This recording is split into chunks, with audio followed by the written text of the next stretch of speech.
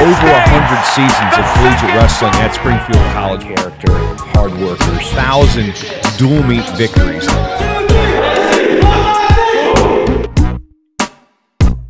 Welcome to the Springfield Wrestling Podcast. I'm your host, Pankill Chander, assistant wrestling coach, and just wrapped up my second season with the Pride. For the first episode of 2022, I sit down with Springfield College graduate alumnus and current athletic director at Ferrum College, John Setyak. John was an undergrad baseball player at Wheaton College in Massachusetts and went on to earn his master's degree in athletic administration from Springfield. And he discusses his path to the AD chair at Wheaton College and his current role as athletic director at Ferrum. We discuss his views on leadership and how that's evolved over the years, the current issues and happenings in Division III, and how his program will be leading the charge in hosting the 2023 NCAA Division III Men's Wrestling Championships at the Berglund Center in Roanoke. If you have any feedback or any future guest recommendations, please feel free to reach out. Hope you enjoy the show. John Setyak, what's up, man? Don't Pankill, how are we doing? Good, man. We're good. We're spring has sprung in Springfield, so things are looking up. And how are you doing, man? How's things going down in Virginia? Well, spring sprung a couple weeks ago, and then this weekend it was 38 degrees and snowing at our softball game. So, but now we're hanging in, man. It's going well. Good, man. Well, we appreciate you taking time to join the podcast. I know you're Springfield grad alum and have spent a lot of time in New England, and you're actually the first AD we've had on the podcast. And so I know you guys are busy, and so we won't take up too much of your time here, but we appreciate you making time. Yeah, no, honored to be here. And you say you're putting the pressure on me being the first AD, but don't think I won't rub this in the Dr. Poisson's face that I got on here before he did. So, right. Well, nonetheless, definitely appreciate the time, but let's dive into kind of your background, man. What's kind of brought you to the AD chair, and tell us about your time in Springfield and kind of anything in between. Yeah, so I was an undergrad. I was baseball undergrad at Wheaton in Massachusetts, so very familiar with Springfield. They were kind of our rival back then. When I was on the first team at Wheaton, and we were there when we joined the NUMAC when the NUMAC was formed. So, and I know wrestling's not in the NUMAC, but that is big identity at Springfield. And I was an intern for the athletic director at Wheaton, and realized that, graduate school was something that needed to happen. I was, fortunately, I figured that out before it was too late, and I was able to kind of slide into Springfield right after undergrad. So, and just had a great experience. Tried to do everything I could at Springfield. I was doing sports information with Tim Volkman, who was there at the time, who's now in Rochester Institute of Technology. Did some field work for Dr. Poisson. I coached baseball over at Western New England as a volunteer, and I was a teaching assistant in sports management for Dr. Posner, the old gymnastics coach who oversaw that department. So I just tried to immerse myself in as much as possible and try to figure out what would stick. And eventually my first job was in Res Life, and as an assistant sports information director back at Wheaton. Was able to get to Yale University for 3 years in the athletic department, and then found my way back to Wheaton, and eventually in the AD chair there, and now at Ferrum College. So, Springfield is super instrumental in that whole process for me, and just all the connections. I mean, and I'm sure we'll talk about it, but just leaving Springfield with a network, and it was not just a network of people that I was with there, are the administrators and professors that were there, but the people that I met who had graduated from Springfield, either as a grad alum or undergrad alum, and then the people after. Us. I met you before you got to Springfield, but when you got there, I think you remember, my first thing was like, dude, you're at Springfield. That's awesome. And I think, all the people that you meet along the way, it's such a tight knit network, and something that I think I probably took it for granted when I was there, but once I kind of got out, it was one of those like, yeah, it wasn't for Springfield, I'm not in the chair that I'm in now. And I was 33 years old when I was named an athletic director at Wheaton. That's super young, and probably wasn't ready, but grateful and happy to have the opportunity in the career that I've had. Absolutely. And you were here actually when Coach Joel Deering was running the program, right? And I actually got to kind of spend some time with Coach Deering, but he was, just retired and transitioned out. But I know he had a big impact on the athletic admin grad program and kind of what it is today and the reputation it has today, right? As you know it. Could you talk a little bit about maybe his impact or maybe some other people in that program that really shaped your perspective and then in turn your career? Yeah, I mean, Dr. Deering, or Coach Deering was he was I don't think he was in charge of the program when I was there, but I think the work he did as he kind of transitioned from volleyball to the admin or the program was huge. I think so for me. When I was there, and Dr. Betty Mann was running the show there, and I'm sure she still has a presence. She was a tremendous woman and fantastic mentor. But I mean, I think the evolution of the program has been huge, especially the athletic admin program.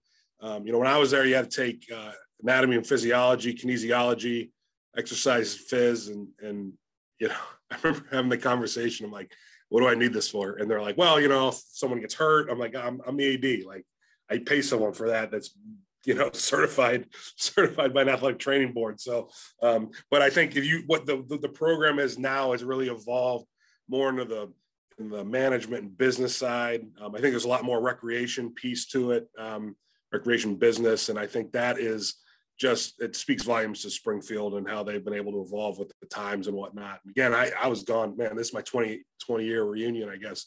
Because I graduated in 2002 from Springfield. So the evolution has been fantastic. And I think the other thing is the fact that take the classroom piece out of it, the experience like you're getting as a coach, right? Like you're getting, you're a full-time assistant coach, basically, you're just getting free classes on the side, right?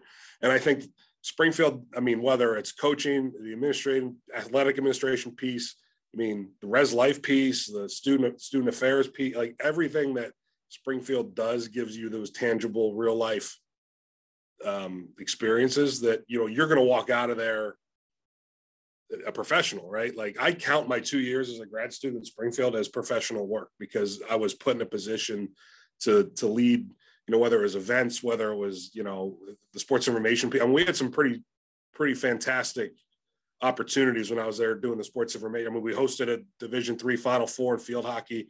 Football went to the quarterfinals that year, so we were hosting. I mean, it was pretty big. Field hockey played for a national championship one year. So, I mean, not to mention volleyball won a national championship. So everything wrestling did when we were there. Basketball hosted a Sweet 16, I think. It was unbelievable, the things that we got to do that some people don't get to do in their entire career. And I was doing it a year out of undergrad, 2 years out of undergrad. So, and I'm sure you feel the same way and a lot of your classmates that are there as well. Cause I mean, I follow you guys enough to know like things are still going pretty good there. So you guys are doing well.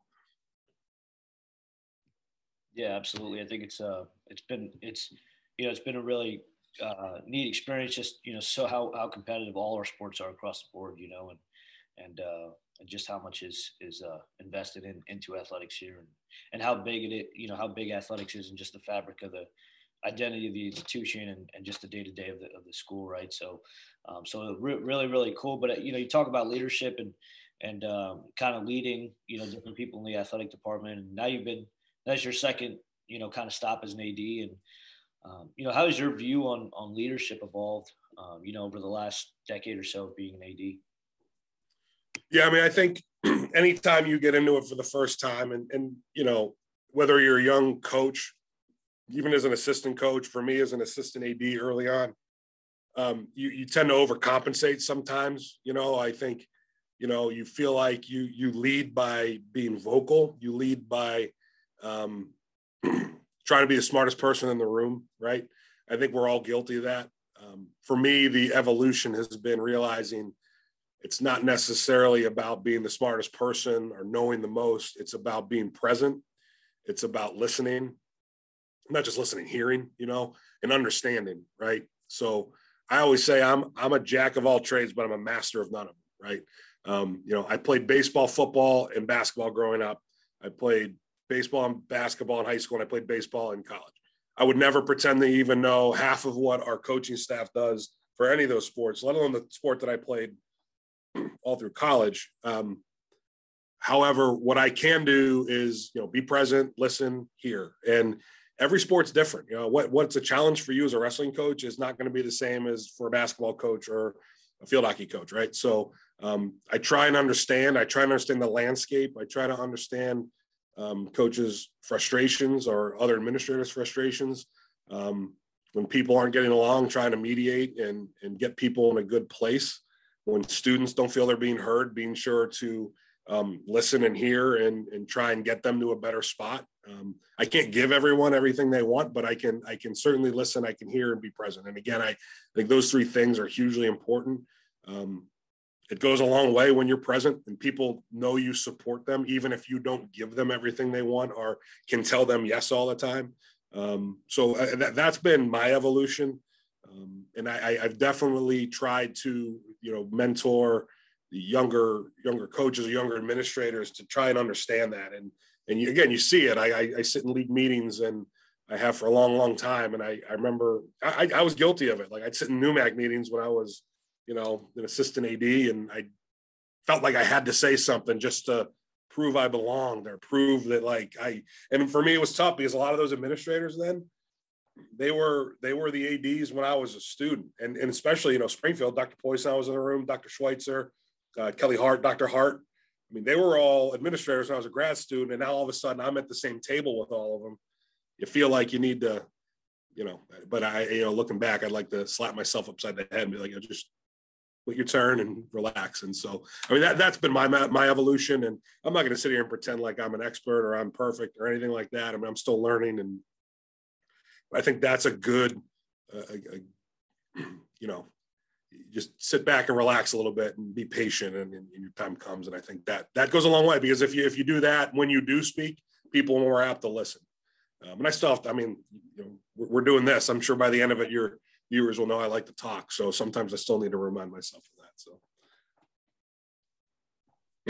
I think that's certainly an important insight, right? Is patience and what that can play into, maybe actually learning from maybe a lot of your followers or just people around you, right? I know as a coach, we talk about, there's, or even, in your role, you're mentoring, and a lot of mentoring is about it being a mutual learning process, right? Where, you hope that the people you're leading learn from you, but also, you're definitely learning a lot from them, whether they, know it or not. And I guess our job is to let them know that we're probably learning from them too, right? So, but, in this view of leadership that you have, and, when you talk about some of the tangible things, I mean, you are leading, athletic department with a lot of sports, right? 20 plus sports in both places you've been.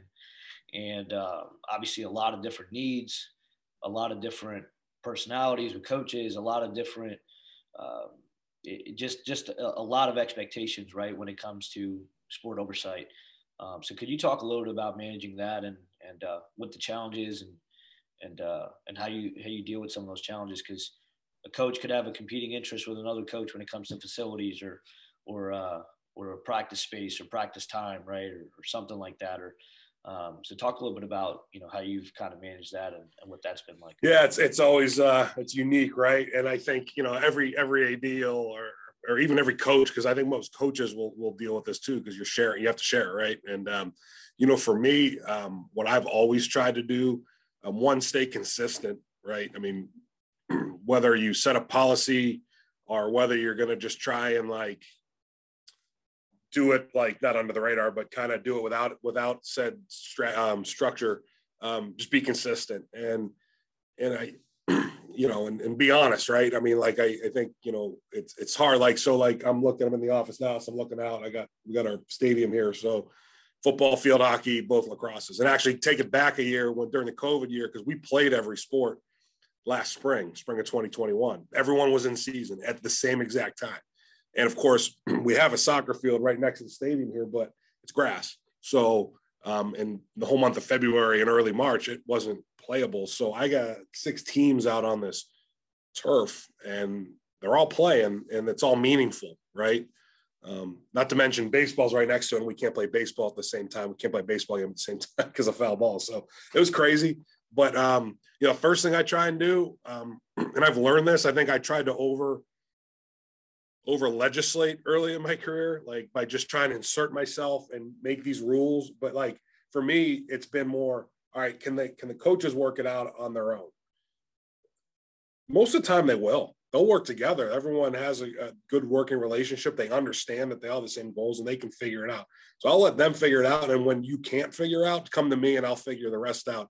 And then I'll use, like, all right, so-and-so's got a game the next day, so I'm going to give you the time you want, and boom, boom, boom. So that's kind of how I try and do it. I don't know that I did that early in my career. I don't think I like to think I was collaborative, but I wasn't as collaborative as I think I am now. And I think by empowering people to work things out, I think that you're going to get a lot more results than if I sat here in this office and said, you're going to do this, this, and this. Because if I do that, there's probably 3 problems, when if I just let them all work it out, there's maybe only 1 problem we have to work through, because I've now just muddied the waters even further. And, certainly there's certain times I can't do that, or I need to say, hey, we got to do this because of that.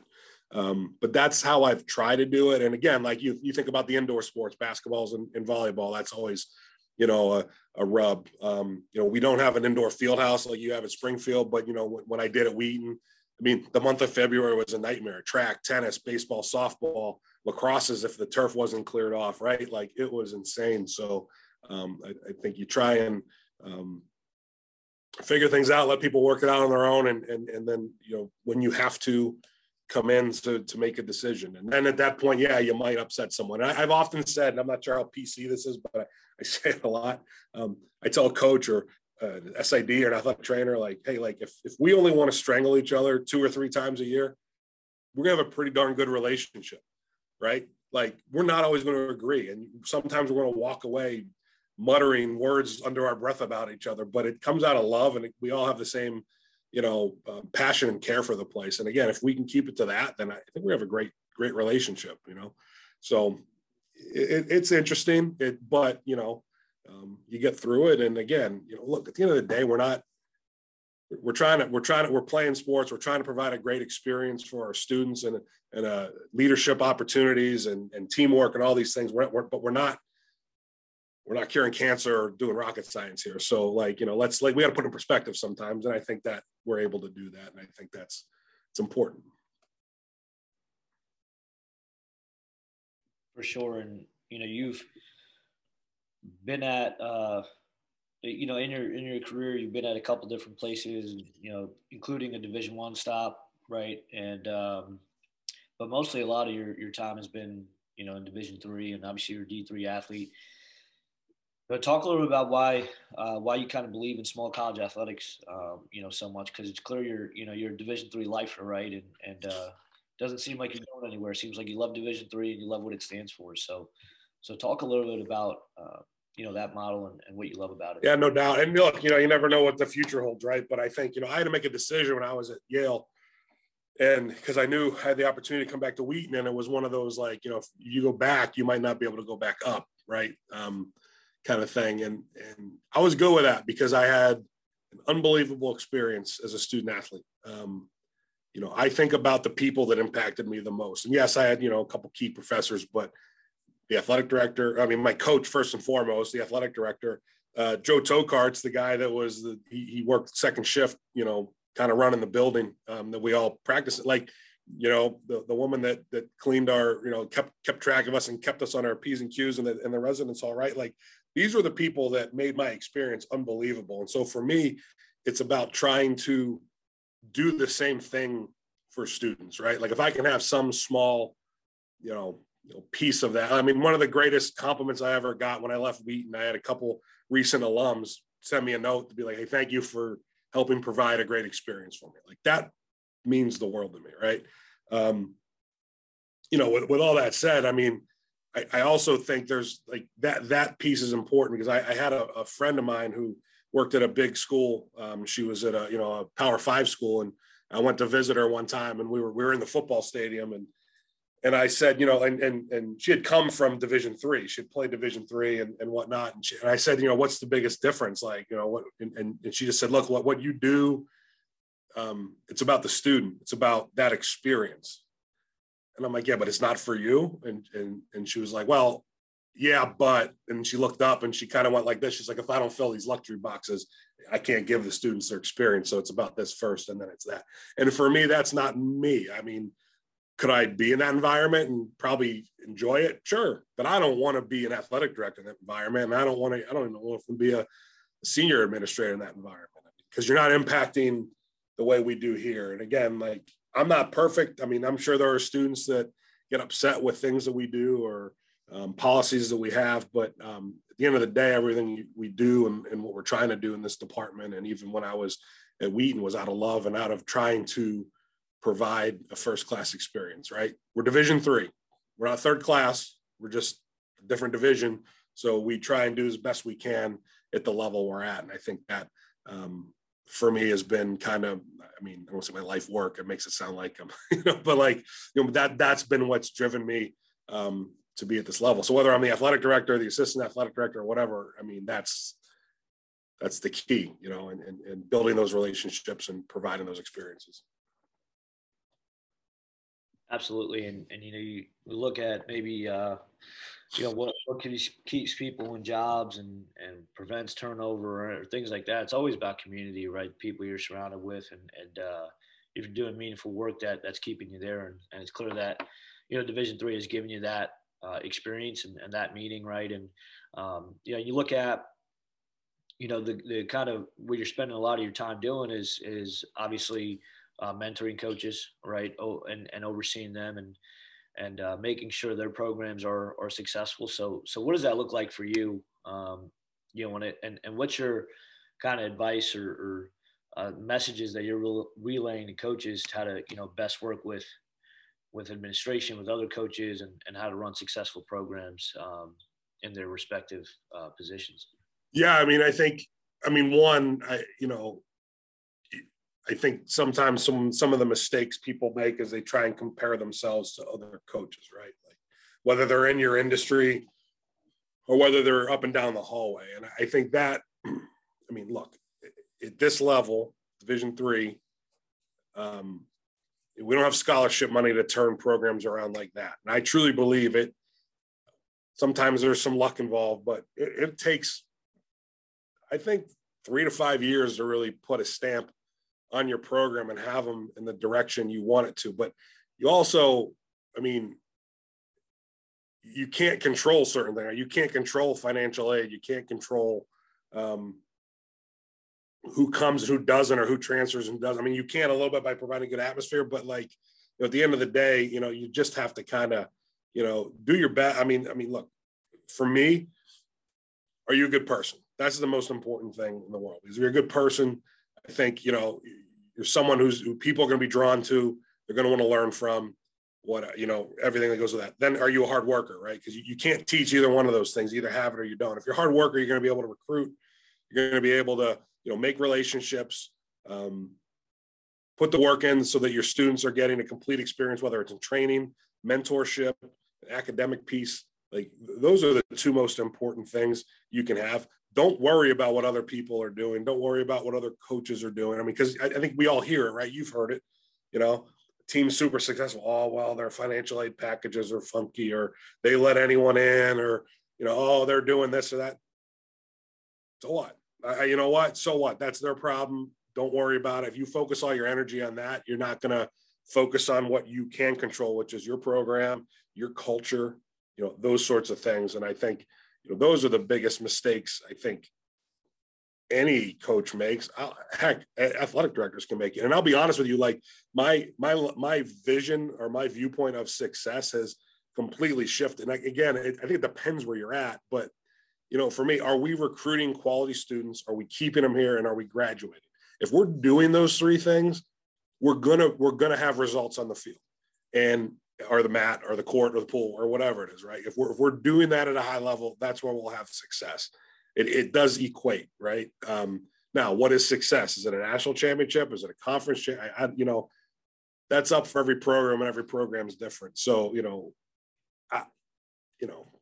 John, when he was 33 as an AD, it was all about, we got to win national championships. And realistically, there's only about 20 schools in the country that are going to compete for a national championship in every sport. And those are either the big state schools in Wisconsin or the elite schools, right? So the rest of us need to do the best we can, and that success will come. It might not be every year, but as long as you're putting together a solid program, you're going to have a presence, you're going to have a national presence, and that helps draw students to your school. That'll help draw retention. And I mean, for me, that's at least how I see it. Worry about what you can control and help build your own culture. And again, every school is different, and where you start is different.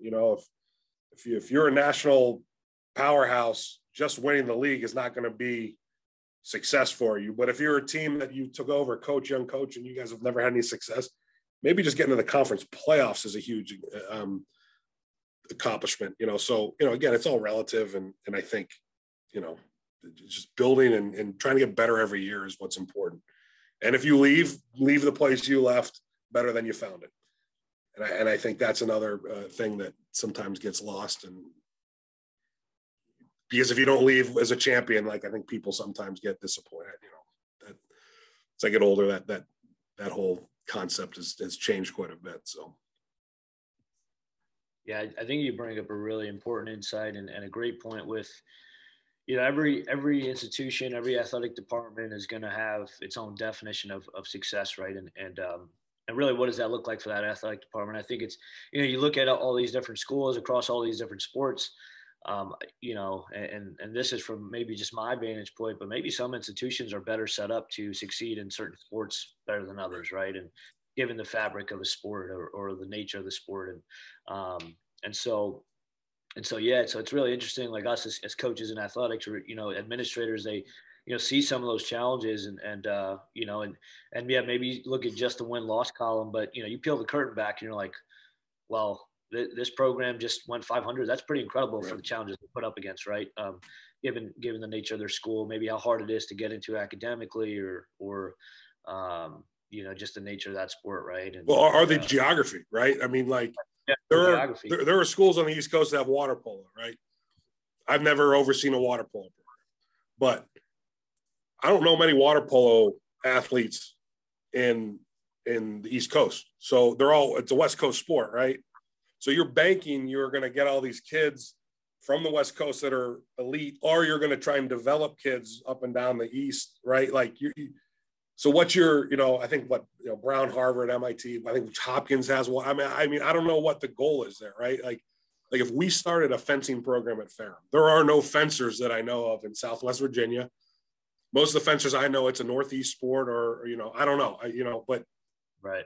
We can't expect to win a national championship if we started a fencing program, right? So, for us, football is huge down here, right? There's football players all over, there's baseball players all over the place. So your geography is going to dictate kind of how that goes as well. And I think you need to have those realistic expectations. What kind of facilities do you put in? Like we started a track and field program. We don't have an outdoor track, but we had a national qualifier and All-American last year. Right. So,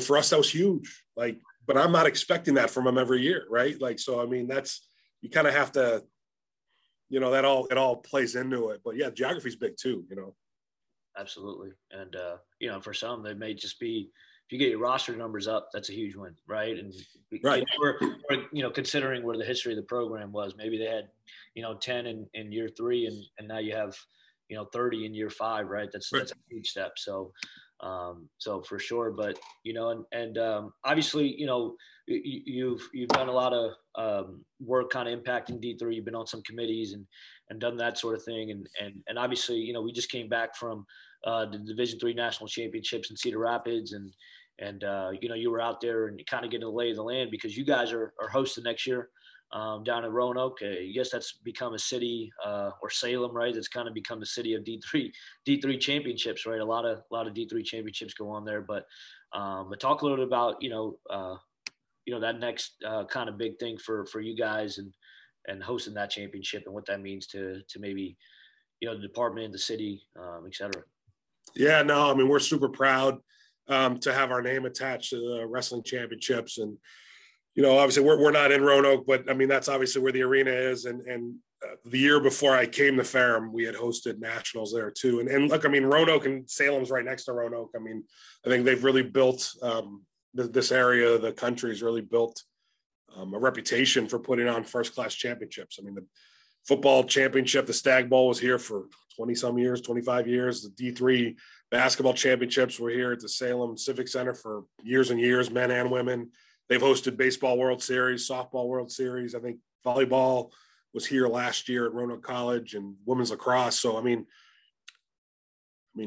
this is a great area of the country to be hosting championships, and it's super supported by the city and the region. So we're excited to have a piece in it. You know, for me, last 2 weeks ago, being at 3 weeks ago, I can't remember how many weeks ago now, being at in Cedar Rapids was great for me to see how it's run. Again, I know we had done it a few years ago. Gary Holden, our assistant AD here, he's also our sports information director. He's a longtime wrestling guy. He was the head coach at Plymouth State for 4 or 5 years. And, you know, he knows how to run these tournaments, and you know, he gave me a whole list, and Coach Meister, our men's coach, was down there too, or up there as well. So, you know, we were able to kind of just make sure they're doing the things that we had done, and what have they enhanced. And I think the great thing about that championship was, I mean, you know, I was watching, I had COVID, so I was watching the week after. So I was watching the men's Division I championships, and from a production standpoint, from what I could tell, there wasn't much difference. I mean, it was, you know, I think the Division III championship was done. I'm sure there were more people at the Division I one probably, but I mean, like what was done was unbelievable. And so, you know, for us, it's to mimic that and try and enhance it a little better, so that when it's in La Crosse, Wisconsin in 2024, it's even better. And when it's in, I think, Providence the year after, it's even better, and it continues to evolve. So we're excited for the challenge. And again, for us, to have our name attached to it means a lot. Obviously a lot of pressure, because we want to do a great job.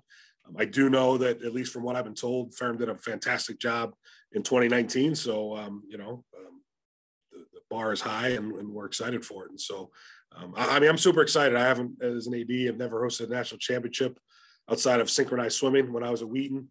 But again, being at Springfield when we hosted field hockey, I think it was 2001. I mean, that's probably the last time I was really involved in an NCAA championship outside of my service on the softball committee. So, and that was 10 years ago. So it'll be good. I'm looking forward to it. So.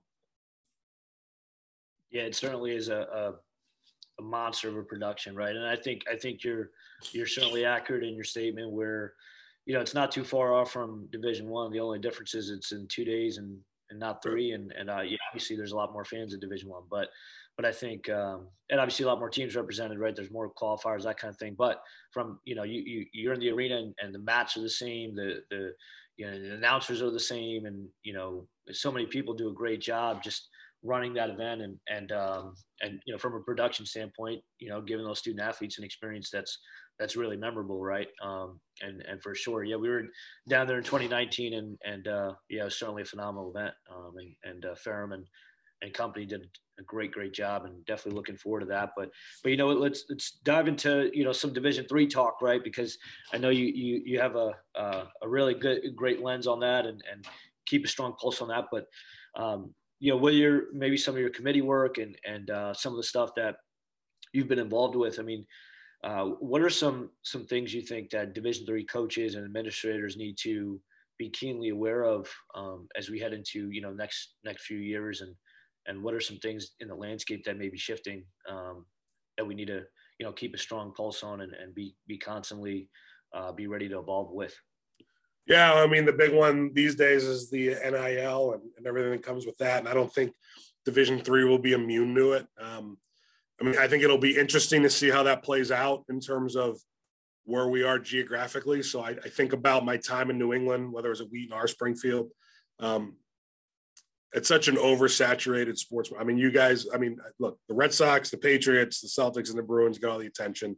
And then you got, you know, BC, and depending on how PC's doing, Providence and basketball or whatnot, you know, so the Division IIIs kind of get lost in the shuffle. And there's 60 some Division III schools in Massachusetts alone. I mean, when I was on no, maybe not that many, 40, I don't know how many. I remember when I was on the softball committee, I was in charge of 63 schools, and that was New England, right? And there weren't many in Vermont. So, I mean, that tells you most of them are New Hampshire, or for Mass, or in Connecticut, right? So it's a super saturated market. But then you go down, like down here, there's 15 Division III schools, 16. You know, we're you know, there's some, but you know, we got tech and whatnot, but there are some schools that like, think about Iowa schools, the Wisconsin school, like there's how many Division I schools in Wisconsin? Not that many. So the big players are the D3 schools. So I think there's a lot of opportunities out there that we just need to be aware of. I'll be honest, I'm not as in tune with it. I think we have a couple students that might have some minor things or whatever, but nothing, you know, to be, you know, illegal, obviously, because we're all, you know, they can all have control of it. But I think that's a big one. I think, you know, I mean, we've talked before about red shirting. That's a big topic that will probably come up at next convention. You know, it was delayed or tabled for further discussion. So I know there's some strong feelings on whether we should be bringing back red shirting at the Division III level. You know, that was a thing when I was a student athlete, you know, in the late 90s, the dark ages of the late 90s. But, you know, it went away. And, you know, so now I think, you know, it'll be interesting what happens. I think this whole Constitution, you know, the redoing of the Constitution, I think that's going to, I'm interested to see what that means and what Division III might do with some of the requirements we have. And again, like, we're a big division. There's 450 of us. And look, none of us are created equal. I mean, you go to some of these Division III schools and they look like Division I schools, and you go to some Division III schools and they look like high schools, right? So it'll be an interesting concept to see how we evolve as a division. It'll be interesting to see if other D1 schools, as things change there, decide to drop down to D2 or D3. I mean, University of Hartford's a perfect example. They're going 1 to 3. They're not even going to Division II. They're just completely shuttering the whole scholarship thing, and they want to go Division III. So it'll be interesting to see. But then at the same time, you have a St. Thomas in Minnesota who jumped from D3 to D1. So you know, it's interesting times, and I think you know, a lot of schools, you know, enrollment. That's a thing that I'm sure you all talk about. I mean, there's an enrollment cliff coming. So you know, what's that mean for some of the small schools, or what's that mean for some of the medium-sized schools, right? Like, how do you differentiate yourself? I mean, at the end of the day, higher ed's a business, and you know, we need to put bodies in the seats, and that puts a lot of pressure on athletics. And how does higher ed evolve? Online learning, people are learning different. They might not be coming to school anymore, so that budgets get impacted that way, and staffing, and it's interesting. I think that all plays a factor into what we do in athletics, and it'll be interesting because look, none of us are on TV.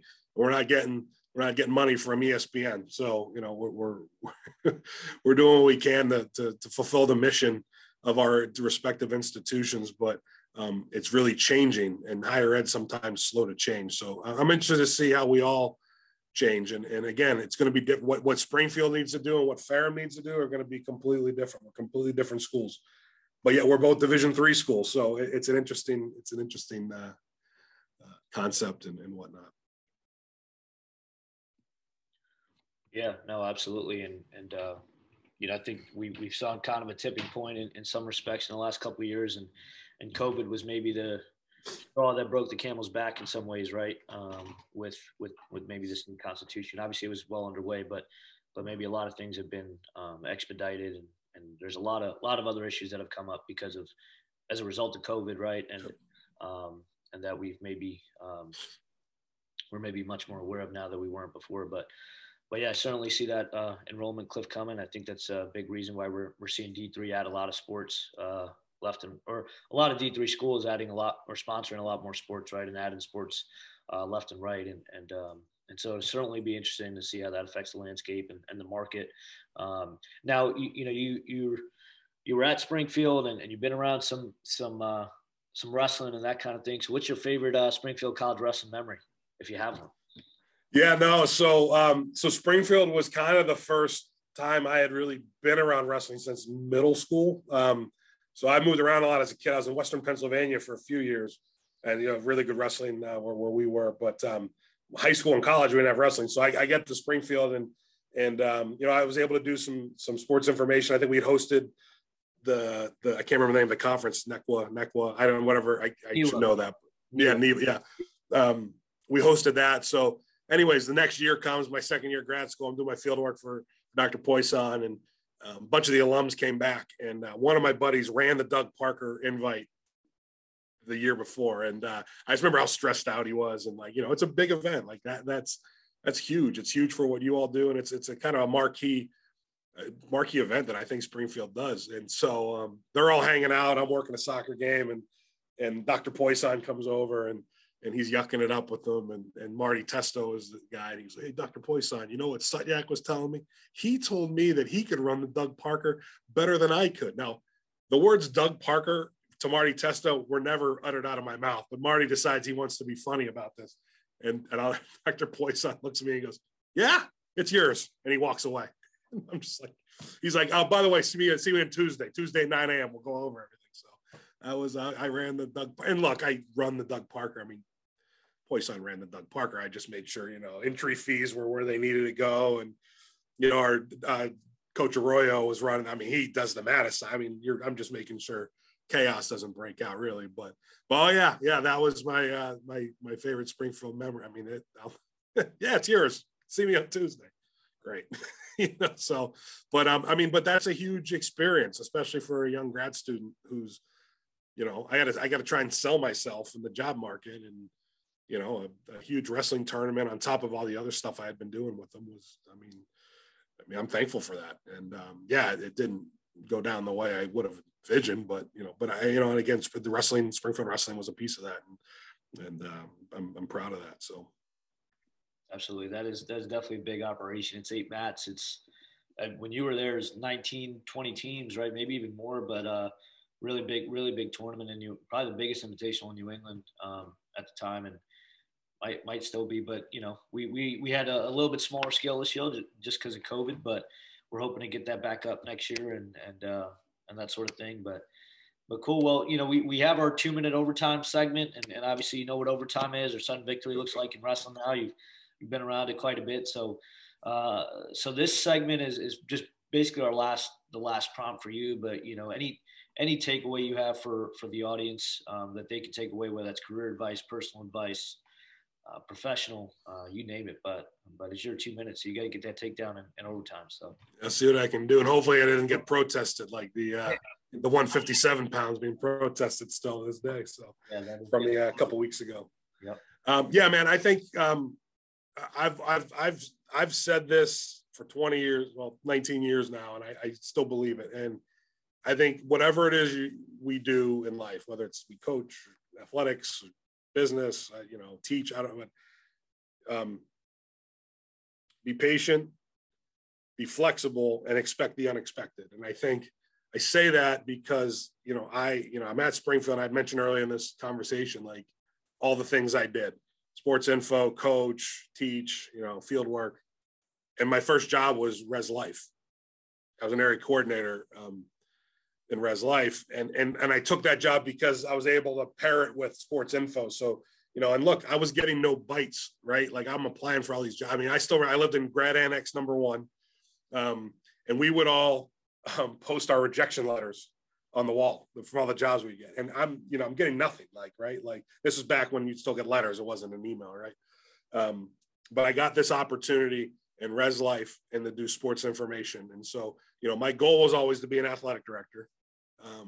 So my path, instead of going from here to here, now was going over here. Was it ever going to get back? I don't know. Now I did. A year later, you know, Ryan Bamford, who's now the athletic director at UMass Amherst. We were classmates together. He was an intern at Yale. I was the Res Life director, or area coordinator and assistant SID. And he ended up getting promoted, and he brought me back to be his intern. So basically to fill the job he had left. And I'm super thankful for that because it, you know, and I remember the conversation. He's like, you're going to take a cut in pay by about 50%, but your career path goes back to where you want it to be. And I did that. And so for me, that's how it worked out. It very easily could have kept going that way, and I would have never been in that AD, or maybe I would have just a little later down the road. And I think too many times we get fixated on where we're going to be and wanting to expedite that. You know, I want to be a head coach. I want to do it now. Like, okay, like sometimes it doesn't happen. And sometimes when you get, and I think sometimes people take jobs that aren't the right fit, but they do it just because they want the title. And then how does that work out, right? Because if it doesn't work out, it's hard to get back to. So again, patience, understanding that the way you think it's going to go probably won't go that way, very rarely does it ever. And just, go with the flow. I mean, I just, I was never an RA, but yet I was a resident director and or an area coordinator. So but that's just the path that it went. And again, that experience was instrumental. I still use some of the lessons I learned to this day from that year that I spent living in a dorm and doing rounds at night and doing all the things that our res life professionals have to do. And it's not a glorious job by any means. I have the most respect, utmost respect for everything they do. But yeah, it's crazy, man. It's never going to go how you think it is. And if you do, just be, I don't know. It's just, if it happens the way you think it is, you're one of the lucky ones. But, I'm sure if you talk to any coach, any AD, any CEO, what they're doing or how they got there was not how they thought it would happen. And again, it'll work out the way it needs to. I really believe that. So. Awesome. Well, you wanted the ride out there and made it a little bit hard for yourself. No, I'm just kidding. But unless I told you I could talk, I'm sure people probably tune me out by a half an hour mark. But that's cool. It's certainly a great lesson, right? Because I know you've talked about this before, but like you said, you're at a table with different ADs that were oversaw you as a student, right? And that you got to the chair maybe quicker than some other people did, but they were just, as qualified or et cetera. You've mentioned this before, right? Is that you can't compare yourself to people. It's always going to be a little bit unexpected. And that everyone's path is certainly unique in their own way. Yeah. And I don't think he'd mind. I mean, Dr. Poisson's a tremendous example. I looked up to that man immensely, and I always will. Right. And he's the guy that when we were grad students that we all looked up to. I mean, even if you were already in the athletic administration program, you looked up to him. Right. I graduated from Springfield, and 10 years later, I'm an athletic director, and he's not. He could be anywhere he wanted to be, but he chose the path that he chose. And I think, and I never really talked to him deep like this, and I hope I'm not trying to speak for him, but I truly believe the guy could have been an athletic director anywhere he wanted to be, but he had a path, again, family plays a part in the things and things like I'm still single, so I'm able to move and do whatever I needed to do. But I was an AD and he wasn't. I still looked up to him, right? Because I knew how good he was and how much of a professional he is and how much I learned from him. And, not just him, but Dr. Schweitzer, who was the AD at the time, Chad Yao, who was my mentor at Wheaton. But it's just the circumstances. And I think sometimes when you're younger, you compare yourself to all these other people, or, I remember I did it at one point when I was an intern at Yale, right? And that was my job title. I was an intern, right? Now, Ryan was great. He never called me an intern, but that's what I was. And there were people that I graduated with that were assistant ADs or whatever. And I'm like, well, how'd they get that? And that's, who cares? And I wish I could tell 25-year-old or 24-year-old John that, but who cares? Your assistant coach, you've been an associate head coach of this sport. There are very good coaches that have never been a head coach, either because they don't want to be or because they feel they need to stay where they are because of their family circumstances, whatever that is, or they're just comfortable. But they're way more qualified than some of the other people who get head coaching jobs. But I admire those individuals because they don't get caught up in the ego of it.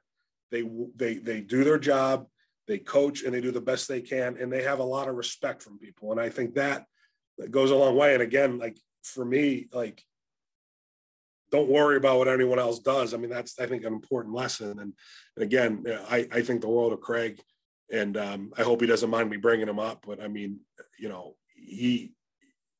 was weird when I wasn't in the room with him because I still looked up to him, and his approval still meant the world to me because that's how high regard. I'm thankful that I get to call him a colleague and a friend, and I enjoy the conversation. We talk probably 3-4 times a year, and I see him at convention, and it means a lot to me. And not just him. There's other administrators out there that I feel the same way about. And but yeah, my circumstance was different. I was lucky. I got a job at Wheaton, and the AD wanted to retire in 4 or 5 years, and he put me in a position to be successful and get that job. And at 33, I got the keys to the car. I was probably too young. I can look back and say that, but I think I learned a lot, and I don't I think I did the place well. I think I left it better than I found it. That's my opinion. I don't know what others would say, but we did a lot of great things, and they continued to do great things after I left. And now I'm here and trying to do the same thing. But yeah, a lot of life lessons there for sure. But yeah, it's all luck. It's all, I could have gone anywhere and still been an associate AD, and that I would have been perfectly happy with that. It's just the way it worked out. Absolutely. Well, John Sityak, thank you for making time. I know you're busy down there in Virginia and have a lot going on. So we appreciate you making time for insights and kind of rehashing the past at Springfield on Alden Street, right? So thanks again. Well, I appreciate you. Place means a lot to me, and I really love what you've done. Right, engaging your alums and engaging a lot of the people at Springfield, especially your wrestling community. And we're looking forward to having you guys down in Roanoke next year for championships. So good luck to you guys, and say hi to everyone back in Alden Street. Hopefully, I get back there. So maybe the golf tournament, I'll come back and create a scene or something like that. So, thanks, Sean. All right, man. Thanks, thank you.